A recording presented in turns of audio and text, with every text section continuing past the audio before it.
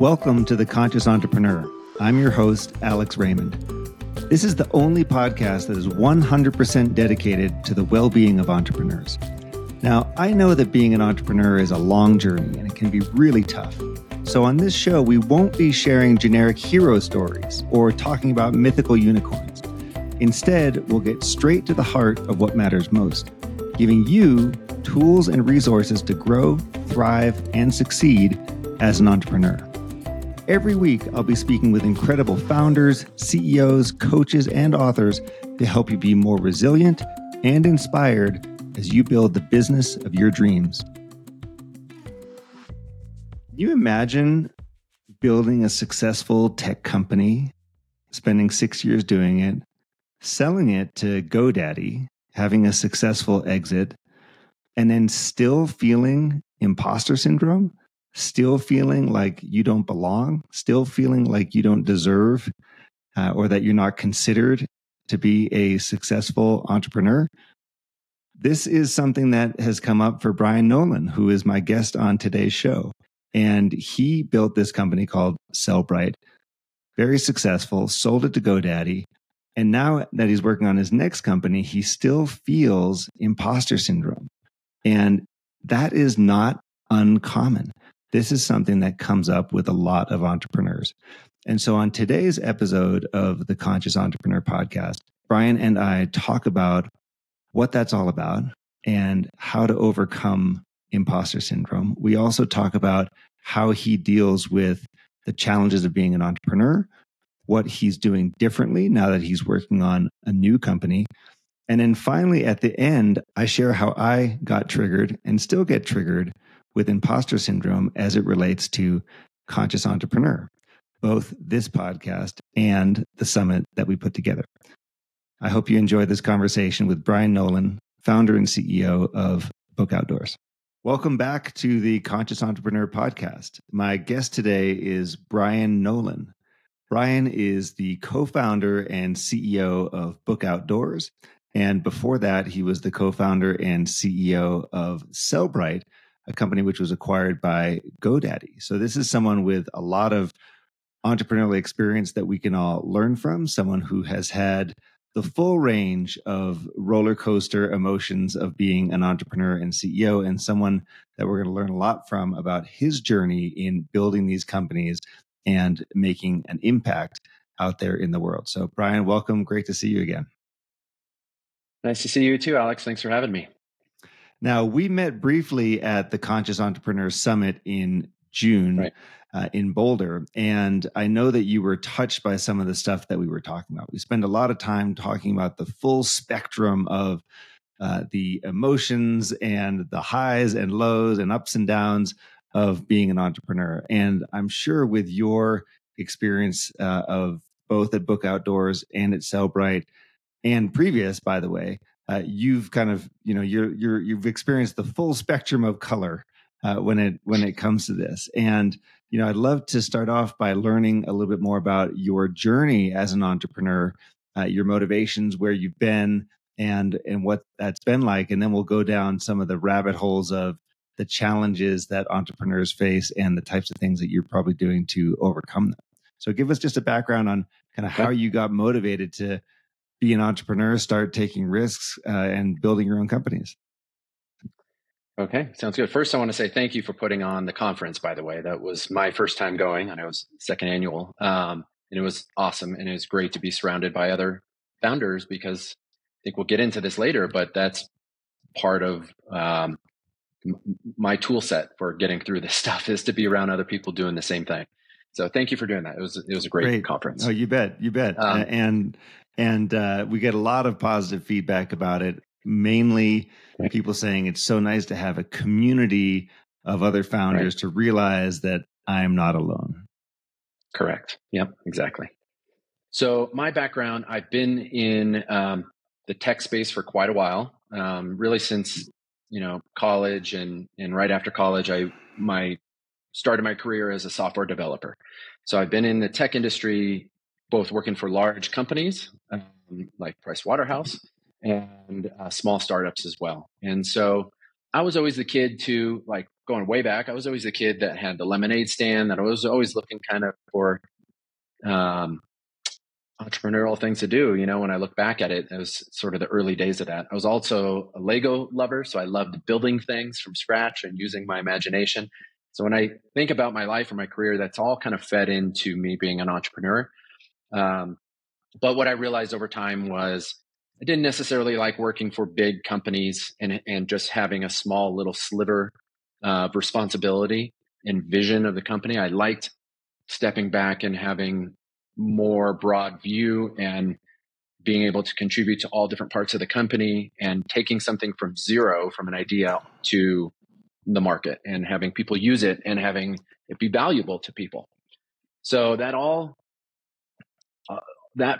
personality, I guess, that those character traits all sort of led me to become an entrepreneur. And so I had a small agency back in the day, a web development agency, and I bounced around from different companies, and ended up at a company that was an online retailer selling power tools online. And part of my responsibility was expanding our reach to sell on Amazon and eBay and Sears and these other e-commerce marketplaces. And it was difficult at the time. There wasn't really a good solution for it. So that sort of led to me starting my first company, Sellbrite, which solved that problem. It was essentially an e-commerce, B2B, business to business, software company for e-commerce retailers and brands that made it easy for them to manage their inventory on all these channels. And so it was scratching that itch and solving that pain point that I had myself. And I felt like I really knew how it needed to be done and why the current, old school solutions that were out there weren't working. And so I took all my experience from coding and building websites and designing websites back in the day, and working in this industry to put it into building that company. And so I had a co-founder as well, Mike, who I worked with at that same company. And so we set off to build that. And that was our first real entry into that, having raised any money. We raised a little bit. We only raised about $1.5 million total for the life of the company. So it was still very much like a bootstrap type of company. That was our first foray into it, and we made a lot of mistakes, and we learned, and it was hard, and we fought through it, and it was quite a roller coaster. Ultimately, we focused on building something valuable, and that's, GoDaddy and a few others, frankly, were interested in the company. We had a partnership already with GoDaddy, and so we really liked the team and the people there. And so we joined them in 2019, and then I went to work at GoDaddy for 2 years. And, it was very different going from a startup to a bigger corporation again. And after 2 years, I was ready to do something new and start something new again. And so that led to Book Outdoors and me starting. And that's a pretty common, I just want to double click on that. That's a pretty common thing that happens is you get acquired and then you are required, mandated, asked to stick around with the acquiring company for a year or two as part of that process. Now, I really want to understand better, kind of when you're building Sellbrite. So you see a problem, a problem in the market. You say, I've got a solution for this. You team up with your co-founder and create the company. At this point, what are you thinking? What are you feeling? What are you learning along? What did you learn along the way? How long was that journey to the acquisition? So we really started toying with the idea around 2012. And at that time, it was still a side gig we were doing, at night after work. We'd get together at my house or his place and, from like 6 to 10, work on this thing in the evening. And so we did a little bit of research and we figured out where some of the gaps were and decided to focus on solving one specific problem and got it out in the market with just one thing, one feature. We ended up becoming one feature of the whole thing. But just to see if we could get customers signed up. And we did. We got people signed up and using that and paying us a monthly fee to use that one thing. And then that kind of led us to say, okay, what else are they asking for and what do we want to build? And we knew we needed money for that. And so we went shopping around to try to find some investors and found an incubator. We were living in LA at the time. I'm now in Denver, but we found an incubator idea lab that likes to invest very early at the idea stage. And so they gave us some money to prove it out and prove out the bigger vision of that thing. And it was interesting because there was a little bit of risk that a lot of risk that we took there, where I was pretty sure we were going to get this funding, but it hadn't come in yet.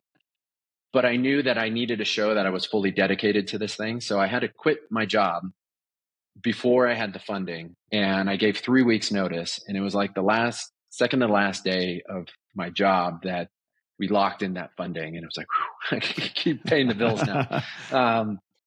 But that was sort of the first, roll of the dice, first risk you have to take. And I've always thought this in my life and my career is that, these kind of career risks, I've always felt like if it doesn't work out, I know what my skill set is and my strengths. And I could just go back to getting a job. Like if I really need to, I could go back to getting a job. And so that's always given me the safety net and the comfort of like taking these risks.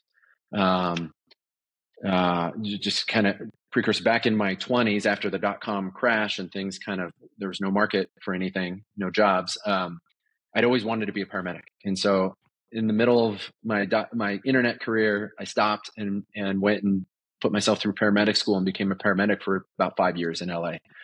And that was the same kind of thinking, like, I may not like this. And I ended up not liking it as a career. I loved the work I was doing, but I ended up not liking it. So then I went back to tech after that. Right. So, but I learned a lot from that job that's applied to this as well. So the sense was there's always a market for my talents and skills. And you're sort of viewing this as an experiment to go out there and start the company and see what happens. Right. And I totally get it. As you get a little bit later in life and you have more responsibilities and a family, it's a little harder to take those risks. But early on, if you're in your 20s or 30s and you don't have that yet, like go for it. Like you can land on your feet essentially no matter what. And you can figure out your way. Right. And it's less risky back then. But even now I have a family and, I'm taking a risk on this business. And like I said, I always just feel like, yeah, I know what my skills are. I know where I can add value to another company if I really need to and go get a paycheck if I need to. Now, when you were creating Sellbrite and doing your first company, how did you decide who was going to be the CEO between you and your co-founder? Well, it was kind of my idea to start. And so I had done a lot of the research up front and kind of figured things out. And so I guess it just kind of came from that. I brought him in and talked to him about it. And yeah, he came on as a co-founder and he knew where his skill set was. And so that's how we divided it up.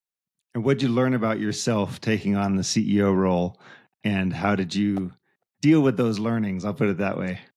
We know there's a lot that goes into this. It's one of these cases where, at least in my experience, you can read all the books, you can go to all the whatever seminars or watch the videos, and there's nothing quite like realizing that, right. Oh, I'm the one with the CEO title on my business card.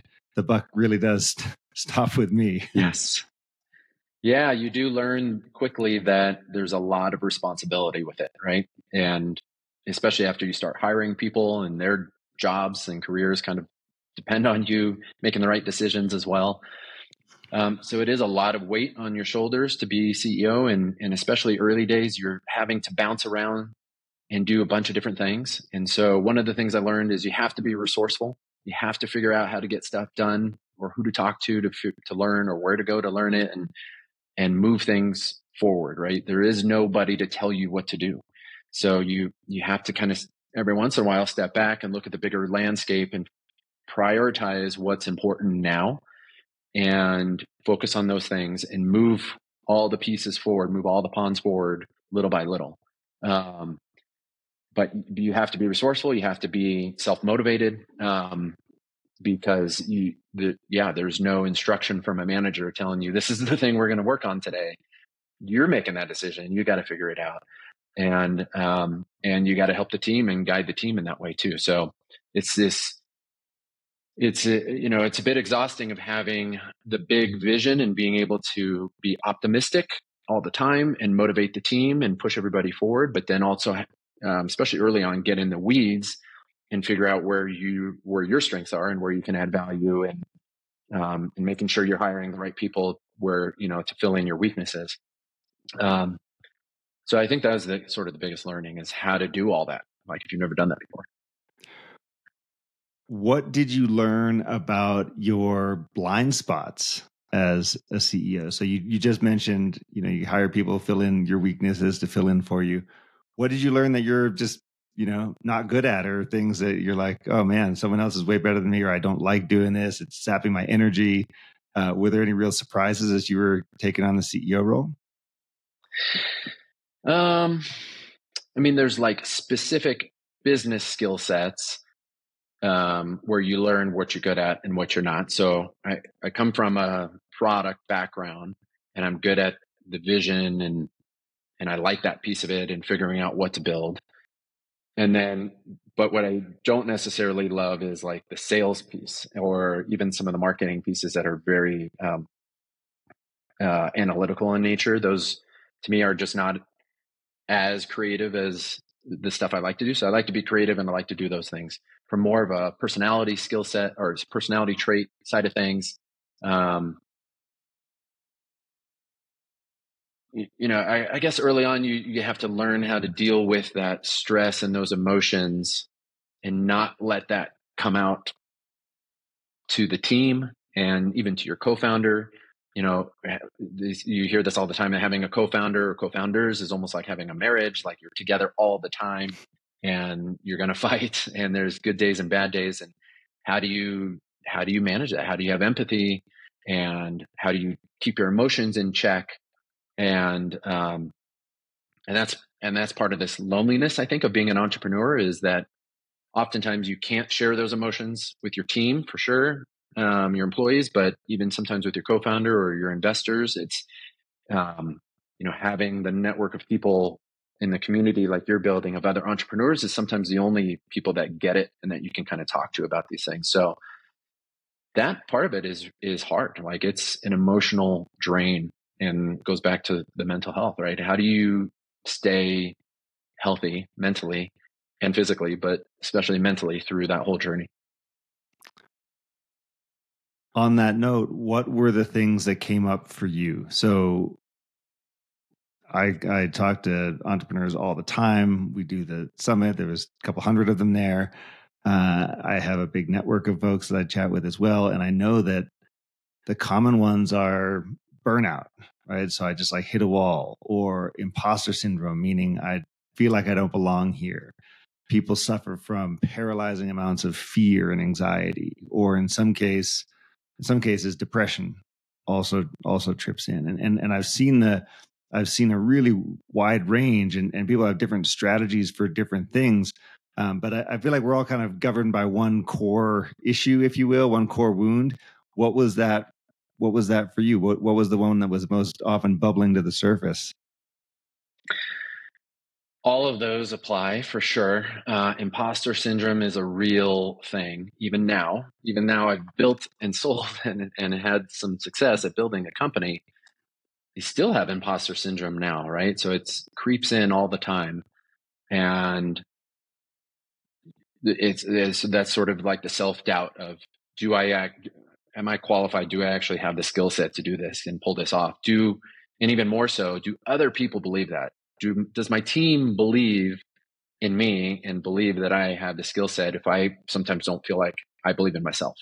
And that's, and so you start thinking about what are the other people thinking? That kind of compounds it. And the flip side. So what is that? So what does that look like? So, you've got let's call it the facts of the world, right? Brian started a business. It was successful. It had great partnerships and people were interested in acquiring it, and then got acquired and, success. So we have that sort of real world data, if you will. And then we have the story that we're telling ourselves. So the story is, like, in my experience, at least, emotional. Like it doesn't have words, it doesn't have language. It just sort of pops up. It's like a feeling. Yeah. And so how do you then work with that if you're saying, hey, I know that there's facts and data that I can do this. I've got the skills and the talents and I'm worthy and I've done it. And, people like me and respect me and all this stuff. And at the same time, there's still this like emotional, like I was saying, probably nonverbal part of you that's just like sort of sending warning signals. How are you splitting those two apart, and how do you deal with that?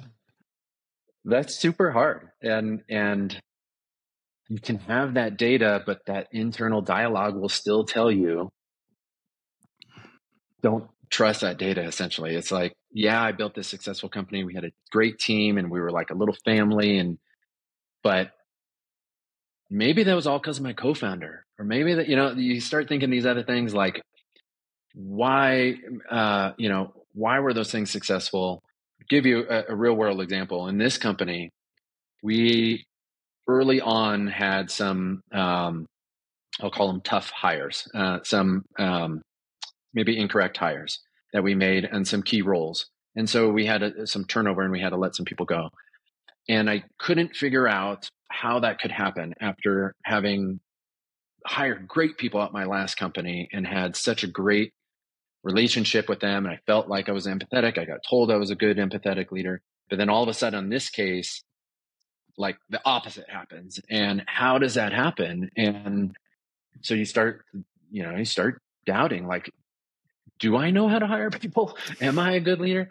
And for me, what I have to do is step back and either self-reflect and think about, like, go back to remembering the days of, and how we did things before in the previous company, and sort of remind myself of that. I talked to my wife about it, who was there through that whole journey, and having a good support system. My wife's been super supportive of this through the whole thing. Talking to her and just talking through these things, and she can remind me sometimes of how things were from her perspective, right? Those are, you just, you have to find the tools and the way to work through those things, but it creeps up all the time. And part of it too, I think, when I was talking about, does the team believe it? Sometimes it's just putting on not a mask, but like pulling out your actor card, if you will, and standing up in front of the team and pushing through the feelings of self-doubt and projecting confidence and optimism to the team, right? Even though sometimes if you don't fully believe that, you just have to like put on that face and do that, and push through it.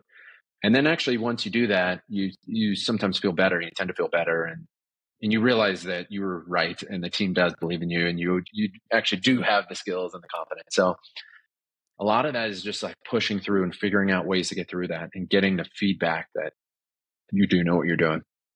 On that point, one of the speakers at the Conscious Entrepreneur Summit was Dr. Srikumar Rao, and he's got a really great and interesting way of looking at that, where he says we all get so confused and wrapped up in being the character in the movie, and we forget that we're the actor, right? Meaning, what I mean there is, you can easily get so caught up in the day-to-day, and you get so twisted into whatever role you're playing: entrepreneur, CEO, husband, father, whatever, all these things, right? And if we step back and realize that we're the actor, we can display different character traits when we need to. So if you, like you were saying, That's right. Hey, there's times when you need to just, put on a certain mindset, right? Adopt a mindset, start to think and talk in a certain way, because that's part of the role. That's part of what a CEO does. CEOs project confidence and optimism and so on. And so even if you're not feeling it, you sort of step into that role, and then you do it, and then you feel better. And the important thing is then be able to detach back and say, oh, I'm the actor here, this entire thing. I'm not just stuck in one particular role. So I think that's a really nice kind of conjunction of those two themes. What about,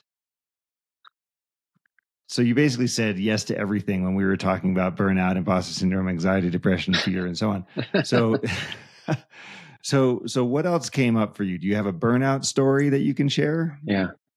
Well, I'll say one thing too before I get to the burnout, but the flip side of imposter syndrome is also true, right? I started Cellbrite, this more so for Cellbrite. So I started Cellbrite, I did the research. And so oftentimes I felt like I always knew the answers. And it was hard for me to in the beginning to delegate or trust that other people might actually know more than I do and have the better answer, especially with my co-founder. And that was obviously the result in some of the the bickering that we had was, am I right or is he right? And I always thought I was right. And so learning to let that go sometimes and let other people try their thing. And even if it doesn't work, and especially if it doesn't work, not to be the I told you so person either. So that's sort of the flip side of imposter syndrome, is thinking you know everything. And I think that's a big part of it. Burnout. Yeah, I mean, taking a deep breath right now because it's exhausting. And there was several times with Cellbrite, because we hadn't raised a lot of money, that we were close to running out of money, and I was tired, and you just want to throw in the towel and like be done. I actually gave a little talk on this back in the day about grit and about persistence and perseverance and passion. Those are sort of the things that go into grit. Um, that's one of the things as an entrepreneur you just have to have. You have to be able to go a step or more further than most people would. Um, and so you have to find that energy and figure out how to push forward through burnout. And so for me, even what I do now is when I have the energy, I go and I try to put in as much time as I can. And usually, sometimes I'm working late and take advantage of having that energy. But when I'm feeling done and I'm feeling like I'm hit a wall, I listen to myself and I back off. And you have to realize that it's not going to do you or the company any good if you try to keep that same energy level up and work as much as you do when your energy is actually down, right? When you're feeling that burnout. So take the time, go to bed early. It's not going to matter if you go to bed at 8 o'clock a night, one night, and you don't get an extra 2 hours of work. That's not going to make a difference in the long term, to be honest. So listen to your body, take the time to recharge, take a vacation. Actually, that's something I never did really at Cellbrite either, that I wish I would have done, that I'm doing now. I think I forgot to answer your question before, but we started Cellbrite about 2012, 2013, we went full time. 2019, we sold it. So about 6 years. I think I took a few 3-day weekends, so a couple Fridays or Mondays off, and that's it. Like I didn't take any vacation really at all. Definitely no week-long vacations. Didn't, get on a plane to go anywhere. And that's tough too. So you got to give yourself a break. You got to lead by example there, because you don't want your team to recharge as well. And you just work through that. And it kind of goes back to that thing of, if you take a few days off to go relax and recharge, the company is not going to fall apart as much as you think it may. It's not going to stop. You're still going to pick up, where you left off. And so you just have to be diligent about those practices and like make sure you give yourself, your body and your mind what it needs to recharge. And as you now are on this other chapter, the next chapter of your entrepreneurial journey. So you did Cellbrite, you made it through, you survived, it was successful, it was an exit. You then said, all right, I'm going to go do another one. So you got bitten by the entrepreneurial bug. You go build Book Outdoors. What is that like for you? How is it different? And are you doing the things you just said? Are you leading by example? Are you taking the rest that you need? Are you getting the support that's required for you? Like, how are you different now that you've already had one success under your belt? Yeah, there's so many things that are different. And one is just age and where I am in my life. I started Cellbrite I don't remember exactly what age, but I was younger. I didn't have a family yet. I wasn't married yet, had tons of energy. Starting Book Outdoors in my mid 40s with a wife and a kid is different. Like I'm older. I went through the ringer with Cellbrite, so I'm more tired. I have to carve out more time for my family, and that's important to me, is to be present with my family when I'm spending time with them, and try to not. It's a tough balance, because sometimes the company needs you and there's fires that you have to jump on, but I try to be present with my daughter when I'm playing with her, and doing stuff like that. So I think that piece of it is different. Motivation is a little bit different, honestly. When I started the first company, financially, I didn't really, because I had jumped around from different startups and did my own thing, I didn't really have a savings. I didn't have traditional 401k or anything like that. So that was my savings. Like, it had to work. And I was very motivated by, like, this company has to work. There is no plan B. And I'm driven by that. Now I have a little bit of a financial cushion because I sold that company. So it's not a pure money motivation for me anymore. Well, Cellbrite wasn't a pure money motivation, but it's not as motivated by money as I was the first time in building a company. And really, you should never be purely motivated by the money. Otherwise, you're not going to make the right decisions in a company. But now for me, it's about, I'm just not done building things yet. Like, I want to build something of value. I want to have a personal accomplishment that I could build something bigger than what Cellbrite was, that touches more people, that brings more value to the world. Book Outdoors is now a travel booking site like Expedia or Booking.com, but for outdoor accommodations. So campgrounds, cabins, glamping, things like that. So it's more of a consumer facing business that definitely touches a broader audience than Cellbrite did. So this is super interesting to me, to take on a new challenge, to see if I could take everything I learned over the last decade and apply it to this, and get through new challenges and stuff. So it's, for me, that's the motivation on this one. So you're motivated by different things. You have a different point in life, a different age, and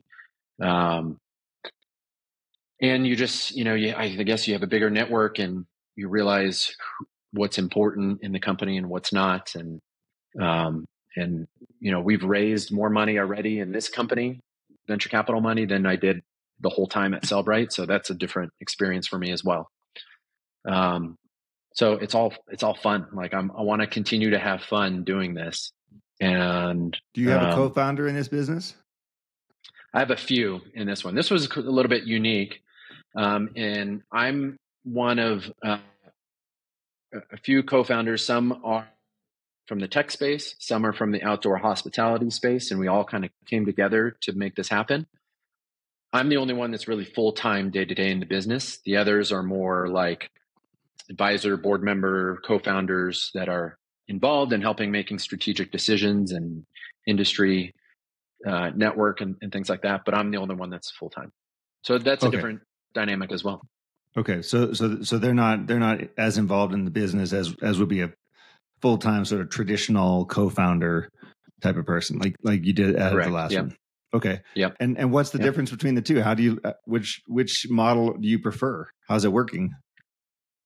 I actually prefer the other model. I actually prefer to have a co-founder in the trenches with me, because that is somebody that you can talk about all the hard things in the business and share that info. Not that I can't with these co-founders, and I do, but since they're not in it day to day, seeing every little decision and every little thing that happens, it's hard to give them a recap of all that and kind of get them up to speed and then talk through it. It's more like talking through it with maybe an investor or something than it is a co-founder that's in the trenches with you. So I think I think having that partner that's with you day to day is super valuable and helpful.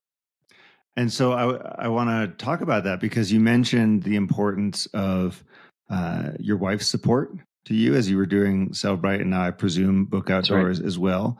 You talked about how you and Mike were kind of figuring out how to work together. And obviously there's going to be some things sometimes that you're having conflict or differing opinions and work through them. And I'm curious, one of the things that happens, especially for men, right, is that we're not great at opening up. We're not great about fully revealing and talking about everything that's going on. And that withholding can lead to stunted relationships or, like not a free flow of information. And I'm curious to hear about your experience with Mike in particular, your co-founder. How did you smooth that out? What working agreements did you come up with? How did you ever sit down and like talk about how we're going to work together and, that sort of thing in a really conscious manner? So let's see. Mike and I were friends first. So we worked at that company together and we were buddies first and, would hang out and go out to happy hours and stuff like that. So when it came time to start building the company together, and I had met my now wife right at the very beginning of Cellbrite. So we weren't married yet. Somehow she still married me, even though we were going through this crazy. You still found the time to get married, even if you didn't take any vacations.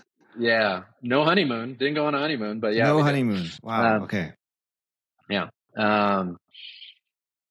And so with Mike, I've never gone. Actually, no, I have. So I think having a co-founder that's a friend first is similar to having a friend that then becomes your roommate. Like you learn so much more about them than if they're just your friend. And sometimes it works and sometimes it doesn't. And there's all kinds of people warnings saying, don't go into business with your friends, because it could go south and it could actually ruin the friendship. And definitely don't hire friends. And I've made both of those mistakes. But I liked having him as a friend first because we knew our personalities, each personality, and we knew what triggered each other and what to avoid. And so it was just when you know somebody already and you already have that comfort level, it's a lot easier to talk about some of these things. Now, we would talk about business things and challenges and the hard parts about business. I don't know if I ever opened up and told him how I was feeling, and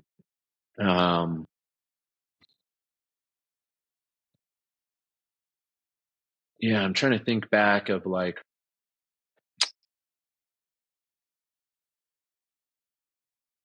I don't know if we ever really shared like specifically calling out the emotions. I feel scared right now, or I feel nervous, or I feel whatever. It's a skill that you got to learn. If you don't know it, if it's not natural to you, which, frankly, as men, it's not very natural for most of us. Right. It's hard. And I'll just share from my experience, like when I talk to my co-founder and, we're always talking about business stuff, there's only one level of conversation that takes place. And if I then am able to identify and articulate a feeling, then a whole nother level of conversation winds up taking place. And often, my perspective is along the entrepreneurial journey, it really is a marathon and not a sprint. And the gold is in that second level of conversations, right? Like the real meaningful change or meaningful feeling of satisfaction or happiness or success happens there, as opposed to tinkering with all the many, many things there are to tinker with in a business.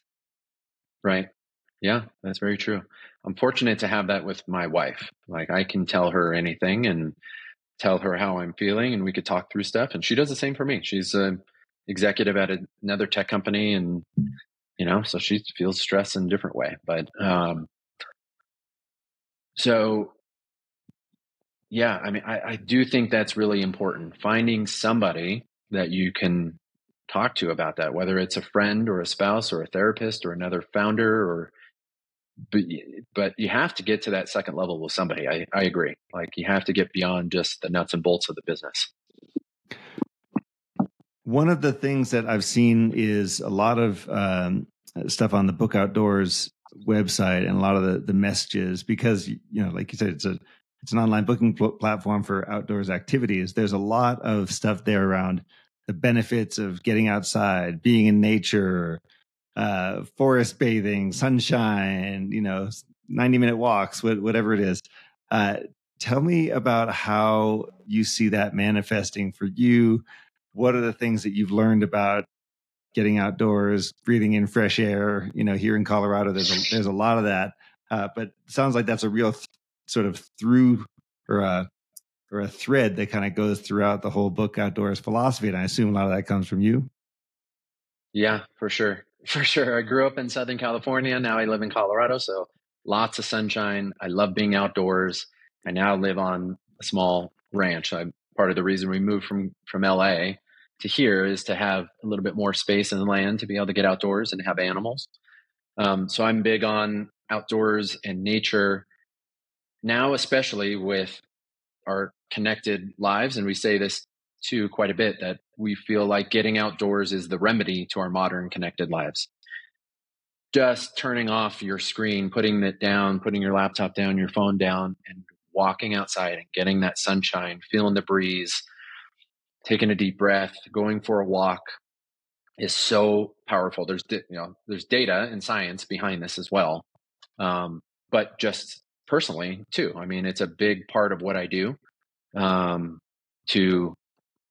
to relax or to, get through some of the tough points when I feel like the weight is on my shoulders. And it's just to get outside and I like animals too. So we have 10 animals here on the property that I love and get. Oh yeah. What kinds? A lot of joy from. We have horse, goats, chickens, cats, and dogs. Yeah.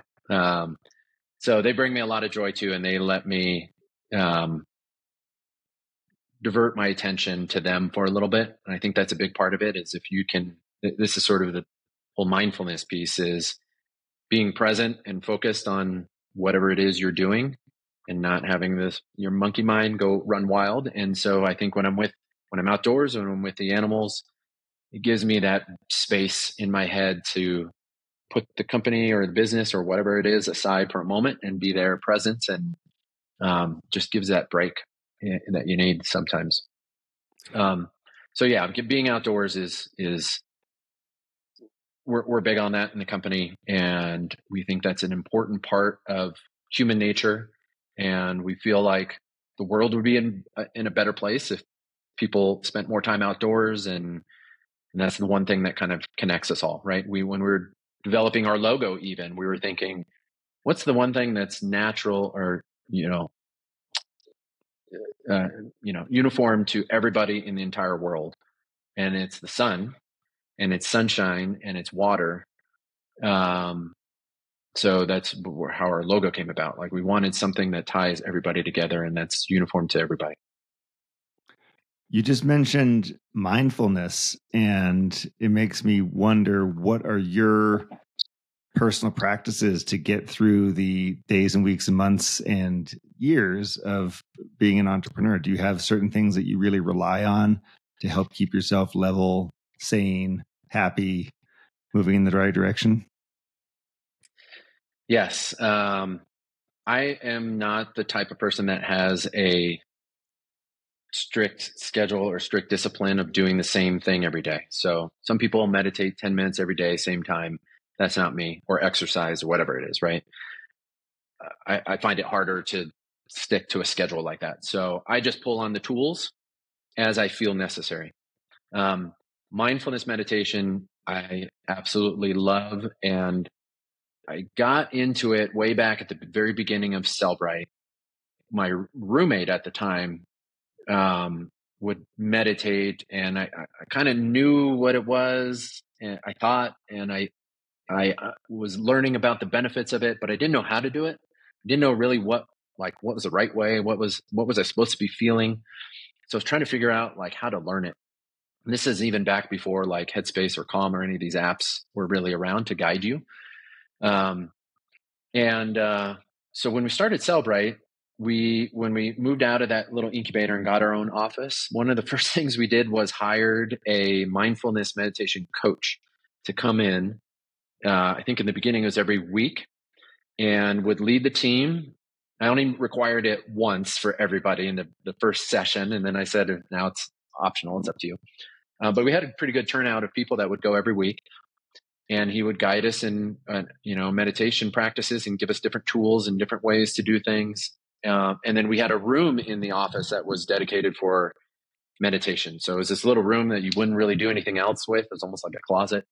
And so we put a couch and some stuff in there to make it comfortable, and you could close the curtain and like use that space as your meditation space. So that's how I learned mindfulness meditation.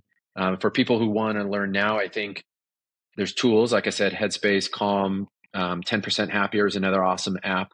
And the book, 10% Happier by Dan Harris, former ABC News anchor, is awesome. That's a great starting point. If you were like me, where you're like, yeah, I know what it is. Maybe I want to learn more. 10% Happier, pick up that book, or the audio book read by him is awesome too, because it's quite funny.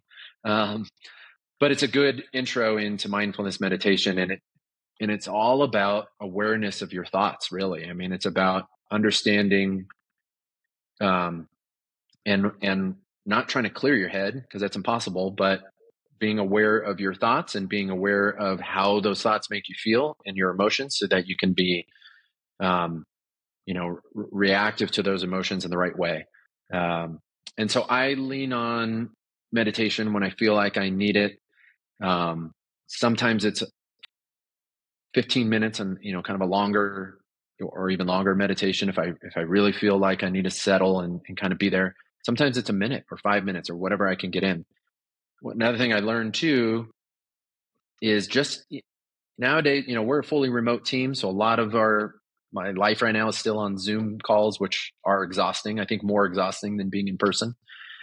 So sometimes what I need to do is just in between these back-to-back meetings, before I jump on the next Zoom call, I just sit and I take a deep breath, close my eyes, and just let out some pressure in between these calls for 20 seconds. Like sometimes that's all you need. And so these practices that I've learned along the way just help me as I need them, in different points of the journey. Yeah, great. I mean, mindfulness meditation is such an important thing these days. And I like the way that you talked about it, just being aware of your thoughts. So it's not that you don't go chasing your thoughts. So you don't think all the thoughts. You just realize that they're there and that they're happening. And at least that's how I have done it before. It's just kind of like you see passing clouds in the sky. Because you don't want to just sit there and make a grocery list or, sit there and do a task list of all things I need to do, which is, it happens when people try to meditate for sure. Right. But mindfulness is just awareness that there's a lot of activity going on inside of our brains. Yeah. And for the way I kind of think about it, I like to focus on the breath, which is common, point of focus that they teach you. So thinking about your lungs expanding and focusing on your breath. But it's that awareness, because things are going to creep in your head. The to-do list or whatever is going to pop up. And the whole goal is to be aware of that and aware of how that makes you feel, and then bring your focus back to your breath again without judgment. Like, don't beat yourself up that your mind is racing, because that's everybody. But it's just aware of these things that are popping up and then bring it back into that focus again. And it's not easy. Like, it takes practice, right? I mean, they call it a mindfulness practice. But it's easier with repetition over time, and it's easier with these apps that can guide you. How does that make you a better entrepreneur and CEO? Ooh, great question. Well, I think it gives me the awareness of how I'm feeling at that moment, so that I can adjust as needed, and makes it easier to be present and listen and focus with my team, which is hard to do, especially on Zoom when you're not face to face. So it gives me this skill set, I think, to do that. But also, that sort of awareness of this is what I think a conscious entrepreneur is that awareness of what your strengths and weaknesses are, and awareness of how you're feeling and your emotions, so that you can use that to your advantage, but also use, to guide your decisions and guide how you're feeling. And sometimes, you just need to it's okay to step away from the team for a little bit. If you're feeling the pressure and you're feeling like I would not be good interacting with somebody right now, that's okay. And the awareness that that is what's most important. And you can say, you know what, can we reschedule this meeting? I'm too distracted, or I'm upset about something that just happened and I don't want to, take that out on you or whatever. So that awareness, I think, helps a lot. And being able to reflect on what you're thinking, how you're feeling through mindfulness makes me a better entrepreneur. Wow, that's such a cool story that you were just mentioning there about, you have the awareness, and then so you have the awareness of how you're feeling or what's going on inside of you. And then there's times when you have to step away or kind of change what you're doing. But then you talked about how you communicate that with your team to say, hey, this is happening for me. And I'm curious, so you have that, you're doing mindfulness meditation, you have this awareness, you've learned how to communicate it. When you start to talk like that, do others in the team mirror? Do they start to exhibit the same level of self-awareness and then communication style? Did you have to go around and teach anybody, hey, I'm going to say this, it might sound weird the first couple of times, but get used to it because it's how I roll? Or was it natural and organic, or did some people just totally resist and not want to go there? What happened? Yeah, I'm going to go back to the Cellbrite days because, again, we were all in the same office. And like I said, we did these off-site meetings every once in a while with the whole team where we take them somewhere like the zoo or whatever and get a meeting room there. And we'd often start those with everybody sitting around the table and we say, okay, we're going to close our eyes for 5 minutes and do a little meditation. And that, you don't know how people are going to react to that, right? That's some people may roll their eyes. I think that's kind of going back to this imposter syndrome thing, the eye rolling. You think people are going to roll their eyes at what you're saying or the hokiness of what you're saying, right? But the reality is people appreciate it and like that you're thinking about them and the mental health, and like that you're maybe teaching them something new. And maybe it's not for everybody, and that's fine. If they don't want to practice it going forward, that's fine too. It's been a little harder to do that in this fully remote company, just because you're not there in front of somebody all the time, right? You have these scheduled Zoom calls. So that it's a little harder for that to come across. But, I think at the previous company in the office setting, we did talk about that quite a bit. And I did use those terms every once in a while. And I think most of the team, we hired appropriately too. We hired the people that would fit into that kind of culture. And like I said, not to say that they had to be a mindfulness meditator, but we built a certain kind of culture and a certain kind of person that understood these things and understood how important mental health is for the journey. Because even though they're not the founder, it's early stage employees have a lot of stress and pressure too. And there's a lot of help, a lot of mental health concerns for them as well. So, in this company now, being fully remote, part of our employee perks is that we reimburse for any kind of mindfulness app that somebody wants to subscribe to, or gym membership or Peloton or whatever it is. Those are the things the perks that we offer since we don't have the office. So we communicate that importance in other ways as well. But yeah, it's, the reaction at first, you never know what the reaction is going to be. Especially when we brought in Nick, our coach, who was awesome, but you never know how people are going to take it. But, I think most people are receptive to wanting to learn and to have tools for themselves. Well, I'll just share, when you were talking about that meeting at the zoo with Cellbrite and that triggering imposter syndrome, for me, it triggers imposter syndrome to do conscious entrepreneur, actually. Because I'm like, I'm not some fancy guru guy. I'm not some, uber successful meditator, 100 days a year kind of person, like, whatever's out there. And so I feel sometimes like, oh, I'm way out ahead of my skis here. Like nobody's going to listen to me. Nobody thinks it's important. Like, who am I to be talking about this stuff? And so I literally felt a reaction in me when you were talking about, when I just visualizing what it would be like to be in a meeting and say, we're going to start with 5 minutes of meditation. I would feel like, oh, I should be pulling back. I shouldn't be doing this, and so on. Yeah. And so that's something that's still very much alive for me, even as I'm doing this. I mean, even this podcast here is all about this topic. I still feel totally, there's still a part of me that's like, you're out of place. You don't belong here. You shouldn't be talking about this stuff. Like, nobody cares. Go back and do your normal thing. And I think, so now from my perspective, looking at you and the conference and the podcast, I think it's okay that that the leader of this is learning at the same time we are, right? Like, and that's kind of how I felt with my team.